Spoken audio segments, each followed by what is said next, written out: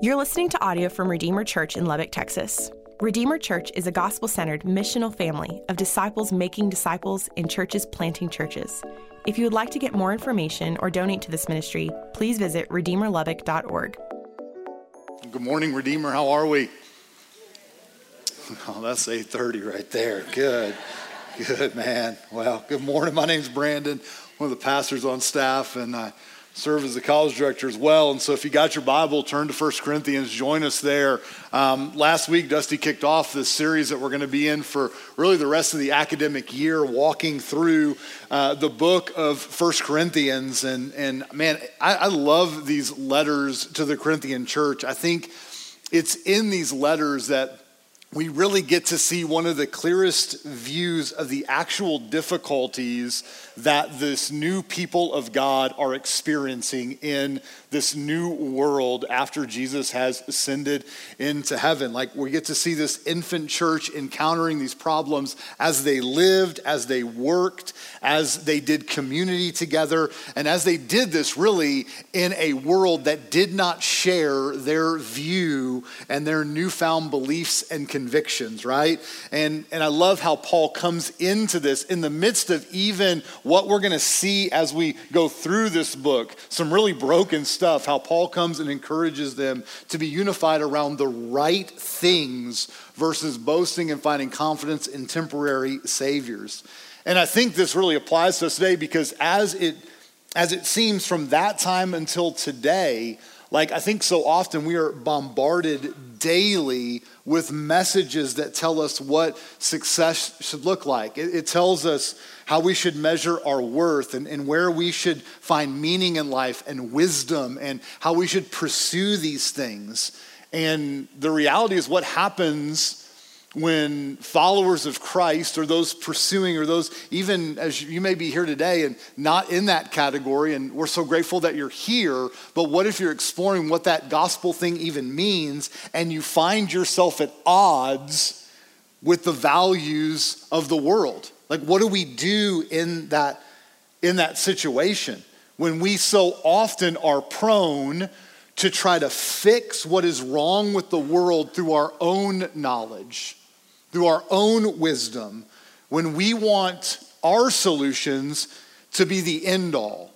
Paul engages us right here in this place. He engages us with the realities that when something is broken and off in the world, and how do you move towards a solution that brings true and lasting wholeness, true and lasting healing, true and lasting satisfaction, versus what so often we want to do, and that is pursue the end to bring just temporary desire, temporary reprieve, right?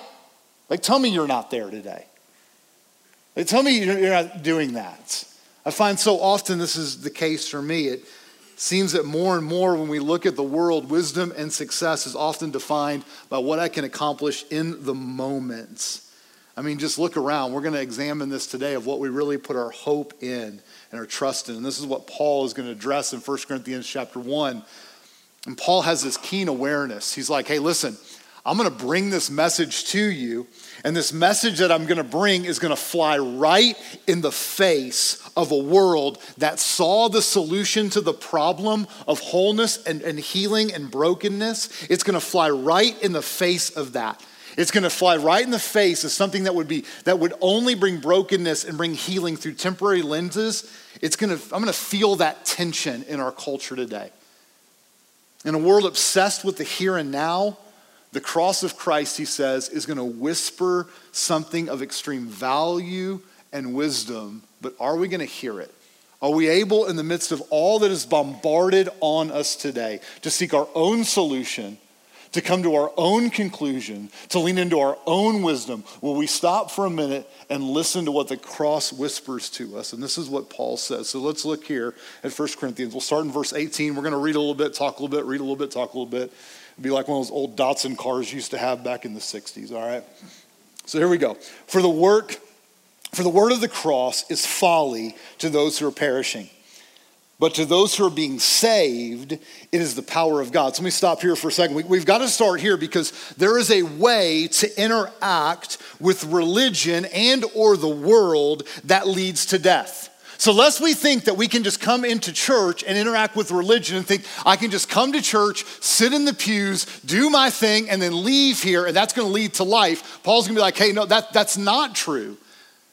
But there's also a way to interact with the world that we know leads to death, right? Like I can name it. I grew up in youth group, man. Don't do the big three, right? Like we all know that if you grew up in youth group at all. Like we can stay away from those things. What happens when we come in, we just interact with church at this surface level. He said there's a way to interact with both religion and the world that leads to death. Like when the cross presses on my need, when the cross presses me at a core level, like I usually want to bow up against that thing. I want to put up my defenses. I want to go, no, don't press me there. Like don't talk about my pride. Don't talk about my anger. Don't talk about those places that I love to lean into, my self-loathing. Like don't talk about those things. Like just let me be where I want to be. That's exactly where the cross wants to press in. But there's a way that leads to life when we press into the cross, is what he says. It says, for those that lean into the cross, that lean into the gospel, it is the power of God to those who are being saved. So right there's two ways that he sets out. There's no middle ground for this thing. There's not like, hey, I have 1 foot in and 1 foot out and kind of do church as a hobby or kind of do the cross thing as a hobby or do the gospel as a hobby. I can kind of dive in and out on a week-to-week basis. He said there's two ways that we approach this gospel thing. There's two ways that we can do this. One way leads to death. There's a way that I can lean into myself that's going to lead to death. This Old Testament verse says, hey, there's a way that seems right in the eyes of man, and in the end, everybody dies. There's a way that I can lean into this that leads to death. But there's a way I can lean into the cross that actually leads to life. And he's going to lay this argument out for us in the rest of the passage. Let's look at 19. For it is written, I will destroy the wisdom of the wise, and the discernment of the discerning I will thwart. Where is the one who is wise, and where is the scribe? Where is the debater of this age? Has not God made foolish the wisdom of the world? For since in the wisdom of God, the world did not know God through wisdom, it pleased God that through the folly of what we preach to save those who would believe. So Paul starts this address by addressing those who would claim the wisdom here and now. That those who would think that they have it all together by the worldly standards. He addresses the wise one, just this overarching, hey, you who think you're wise by worldly standards, the scribe, the one who has all of it down and knew everything, the debater, right? We know those guys, right? Yeah, the guy who always just lurking around the corner, just wanted to have a debate. And still exists today. He addresses these that would have it all together by worldly standard. And much like the first century, we today pride ourselves in our way of thinking. We see the pursuit of the here and the now as the most valuable thing. Think about the things that you place value in, the things that we place our hope and our trust in, the way we seek to solve the problems with brokenness in the world today. I mean, think about some of these things. Materialism. The world would say the way to solve the problem with brokenness is just get more stuff. The plan to happiness and success is chasing after the bigger house, the fancier car, more possessions, believing that in those things we find contentment in these things. The iPhone just came out. Guess who's watching that thing all day long? This guy. It's titanium. That's it, man. All those scratches from my keys on my screen, like that's gonna fix it all. Like we chase after these things. Maybe it's power and prestige. Like somewhere along the way, society values positions of power and influence. In fact, like influencer is now like a job, right? Like it's a job in our world. We strive after prestige. We strive after, the mentality, if it feels good, do it. The world would encourage in wisdom and say, hey, just this more self-centered, like it would promote this idea that you should prioritize your own desires first and foremost, that your ambitions above all, You go after what you want. If it feels good, do it. No matter what you go after what you want. It would celebrate human wisdom, intellectual achievement. Listen, I think knowledge and education are valuable. But like I'm a learner. If any of you know like the strengths assessment, right? Like learner is number one for me. And that means I just love to learn. Like it's just a thing. Like I am just on a kick right now with like I just love learning. Like, and so like I want to learn about cameras right now and camcorders, and I'm just a super nerd, all right? But sometimes here's how it plays out in brokenness for me. When I'm in this basement of learning, is that I can get this super big imposter syndrome. And so what can often happen is I work on a staff here at church with super gifted men and women. Like, I mean, it is crazy what God has brought to this place. Like just gifted men and women, from the men and women that serve on this stage to behind the scenes at this place to wherever we may see that. And it's easy for me just to go after knowledge. I'm bent that way, and I can just go after knowledge. I can read books all day long. Like I can just consume systematic theology or biblical theology, whatever it may be, get the newest old dead guy book, whatever it is. And I can pursue wisdom for the end, to get the pat on the back in a meeting, to be seen as more worthy by other leaders, to be given more responsibility, to be seen at some level, and not for the sake of those things and those deep truths stirring my affection for Jesus. Like I can just go after that stuff. You see how that brokenness, like that human wisdom can just become really broken in me, saying, hey, this is gonna fulfill you. That pat on the back, that man, hey, Brandon really got his stuff together. Like it can just shift the focus slightly. We look at instant gratification in our world today. Many seek it like the immediate pleasure. Man, at the expense of long-term consequences. We see this in political salvation. If at the end of this, we're in this crazy political season and we say, man, if my party just gets where it needs to be, then everything's gonna fix. That's the wisdom of the world. If it just gets there, then everything's gonna be right. And so we just go to crazy ends to prop up whatever that is and whatever that debate is. Moral relativism. Right or wrong is subjective and can vary from person to person. Like we see that today all over the place. There is no objective truth. It is all subjective. And unless we think this is only outside the church, we do this inside the church as well, right? Like we do this through morality or roadmap to life Christianity, don't we? I grew up in the 90s church, okay? Like that just cemented the sovereignty of God for me, all right? Like how I went to the Bible Bowl, okay? Like, golly. Like if my goods outweigh my bads, like that was kind of like if my goods outweigh my bads, like I'm in this thing, right? Like we do this.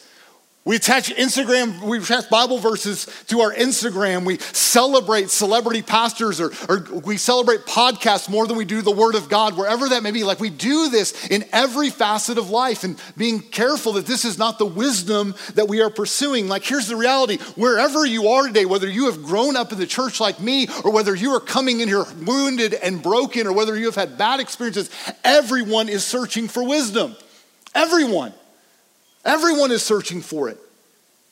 Like, listen, you may have gone out after the game last night and you made some horrific mistakes and you're here today and you're feeling the weight of those things. Why do you think you're here today? You are searching for wisdom.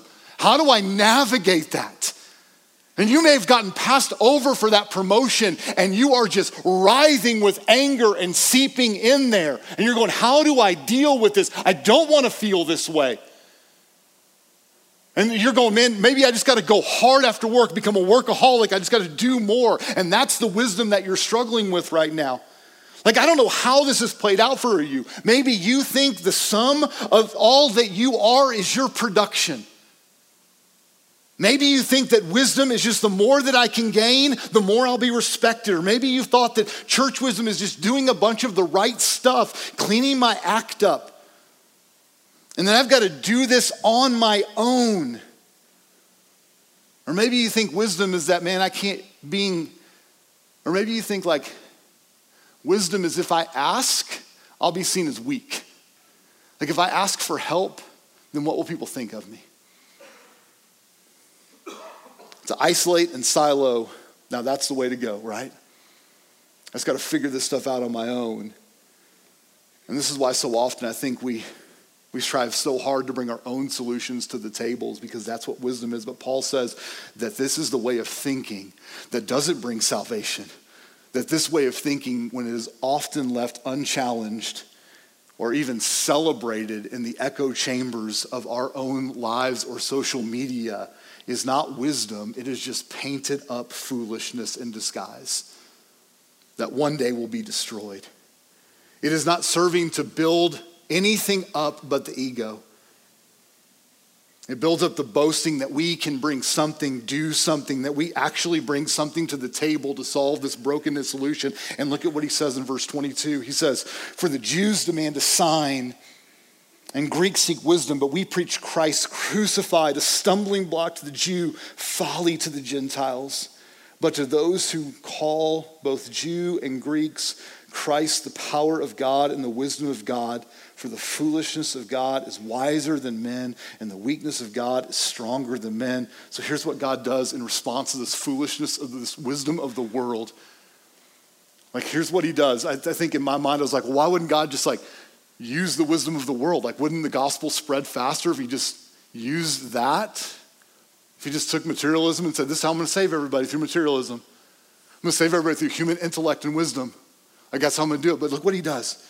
He does something incredibly crazy here with the greatest news in the universe, with the gospel. He says, you want a sign? You want wisdom? I'm going to take the most shameful, scandalous, stumbling block there is as the central element and solution. Something so ridiculous, it's going to make no sense to the world. I'm going to crucify my own son on a cross. To the Jew, he confronts the very thing that would have been a curse for them. Like, unbelievable. The stumbling block to the Jew that would have been a curse to somebody hanging on the tree, he puts a savior on a tree. To the Greek, who celebrated these God figures that had no weaknesses, he would have put a God humbled on a cross. Why? And they would have had this question, why would God humiliate himself and let humans put him to death? It is weak and foolish. And so many religions still think that today, but why? Why would it? Because the cross exposes the here and now. It challenges our way of thinking. The cross is the end of human achievement. It confronts us not at a performance level, but at a core and identity level. And then he continues to go on. He says, here's the cross. Now look at verse 26. For consider your calling, brothers. Not many of you were wise according to worldly standards. Not many of you were powerful. Not many were of noble birth. But God chose what is foolish in the world to shame the wise. And God chose what is weak in the world to shame the strong. God chose what is low and despised in the world, even the things that are not, to bring to nothing the things that are. I mean, Paul addresses what God chose in the gospel. He chooses Jesus, right? Doesn't come to a palace. He doesn't come with pomp and circumstance. He's born in a small, no-name town, in a manger, in a stable. He chooses disciples who are on the fringes of society. Most of them have been rejected from school and had already gone back to the family business. There were tax collectors. He says, hey, come follow me and I'll make you fishers of men. Like, he goes to the sinners. He chooses the church, this mixed up, messed up group of nobodies, and gathers them together in this unified pursuit of the gospel, doesn't he? From every race and ethnicity, from every socioeconomic background, he brings them together and says, watch me do something crazy with this church. We just look around at us today. Like, it's unreal that this thing's been going on for 2,000 years. He chooses you and me.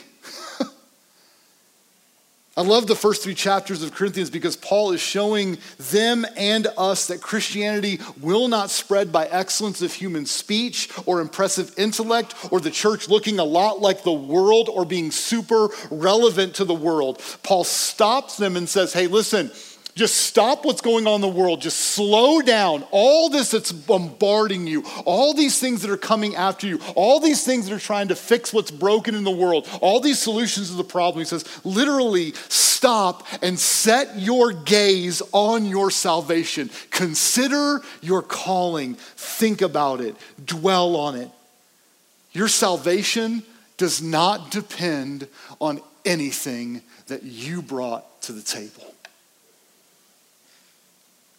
God doesn't call people to himself based on attributes like wisdom or power or prestige. It doesn't depend on what we bring, our productivity, our ability to clean ourselves up. There is no partiality with God. There is no rich or poor, well-spoken or not, tall or short, urban or country. The beauty of the gospel call is that it goes out to all in spite of all. Now, do you see why this can be offensive? Do you see why this can be, especially to us in West Texas, right? Like I've grown up here pretty much my whole life. And you're telling me that as a West Texan, that I'm supposed to receive something without working for it? Like that flies in the face of everything I know. That's just not right. You're telling me that I can just come as I am and lay everything before him and not have to clean myself up. Like not have to, like with my house, when people come over, I'm a lunatic. You're telling me I can just come as I am. Man, that just seems like it's gonna come back around and I'm gonna have to owe something down the road like a bad lease on a car when I was 18. Do you see why this is foolishness? It doesn't make sense to the world that's perishing. I think, look at this. Look at verse 29 through 31. I think this is why this brokenness is so hard to accept. Look here. Well, how would he do it this way? Like, why would he do it? Look at 29. So that no human being might boast in the presence of God. And because of him, you are in Christ Jesus, who became to us wisdom from God, righteousness and sanctification, redemption, so that as is written, let the one who boasts, boast in the Lord.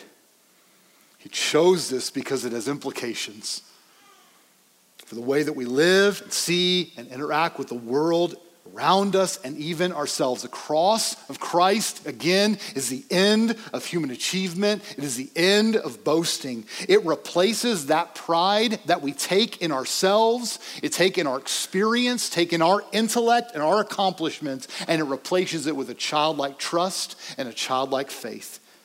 It is my death that he died. I am crucified to pride, to boasting, to myself. Ephesians 2 says it this way, for by grace you have been saved through faith, and this is not of your own doing, it is a gift of God, not a result of works that no one should boast. Even the faith that we have to believe is a gift. We didn't conjure that up. When like one day I'm just going hard after what I wanted to and pursuing my own solution of brokenness, was like, you know what? I'm just gonna have some faith to believe in God.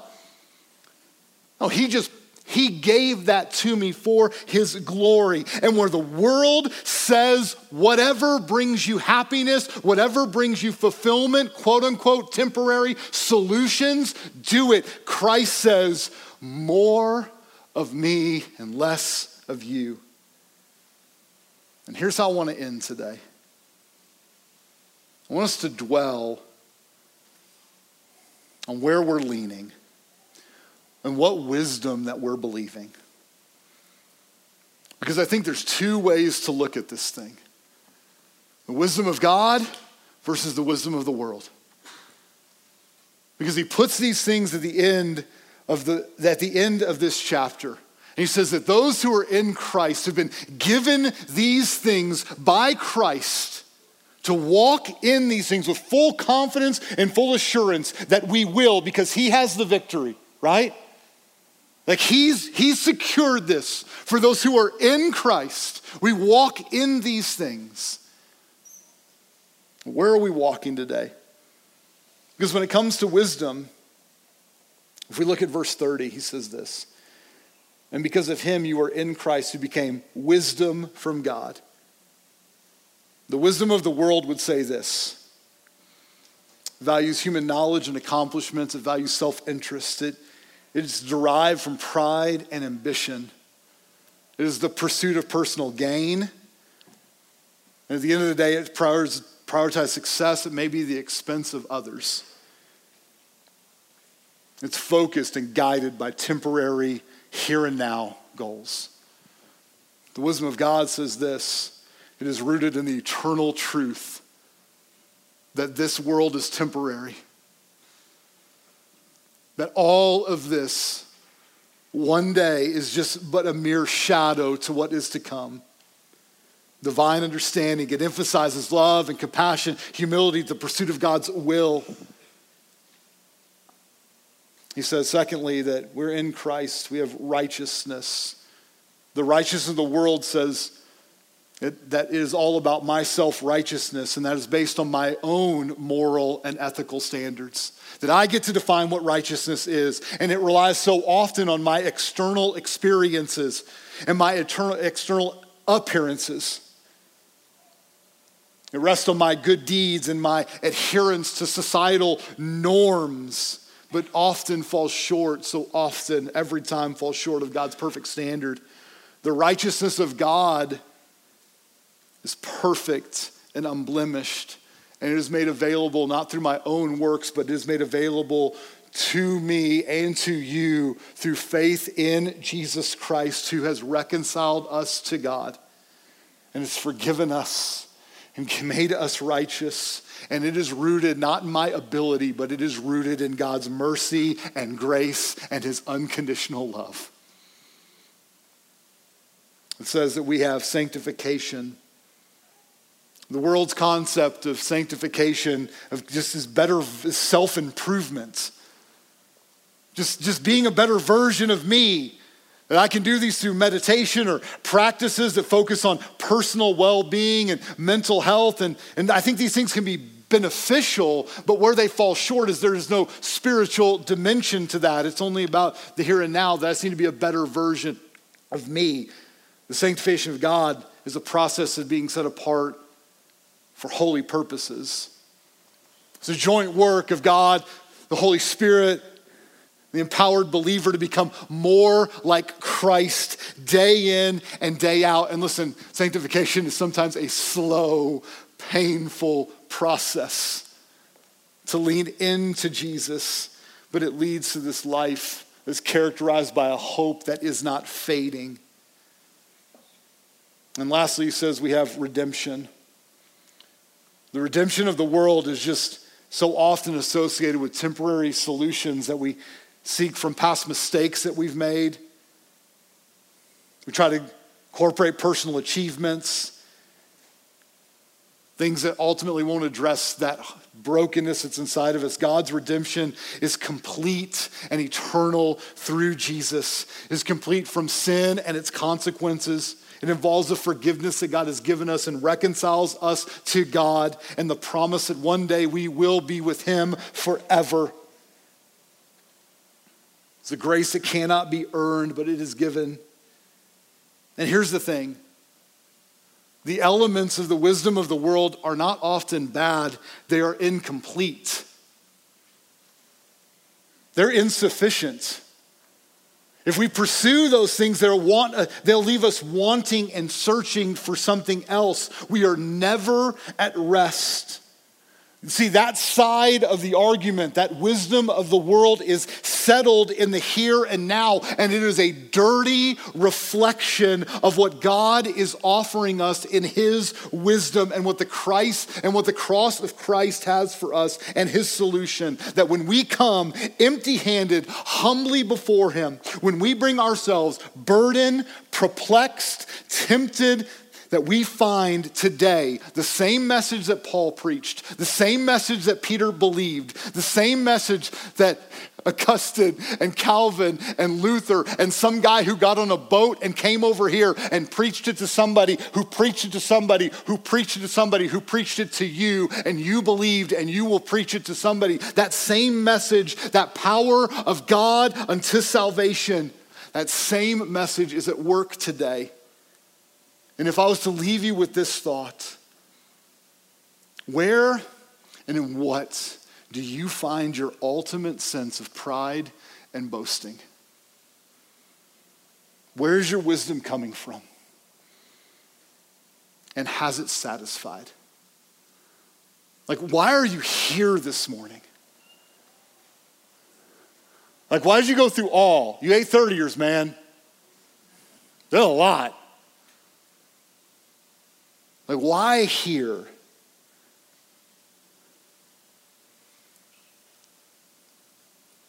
And I would hope that in his divine grace and divine sovereignty that we would find our wisdom in his word, that we would find it in prayer, that we would find it in the pursuit of the things that he calls holy, that we would find it through the men and women that are committed to the same things in the same pursuit, that we would find it through radical generosity of our lives laid down, and that the wisdom of God would ultimately lead us to more of him and less of us as we walk this thing out day in and day out in our spheres of influence. Let's pray. Father, we are grateful for today. God, honored that your word would bring us to these places of contemplation, and grateful that you would bring us to places of joy in the midst of it. God, that you are a good Father, that you are offering us,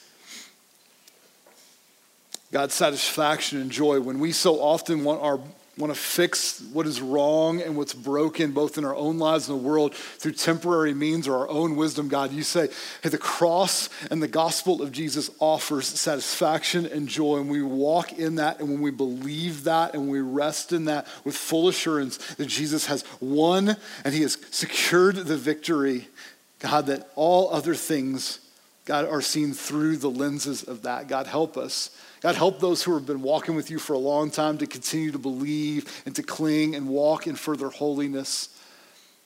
And for those in here today that are coming in here, maybe they're wounded and beat up, maybe they're searching.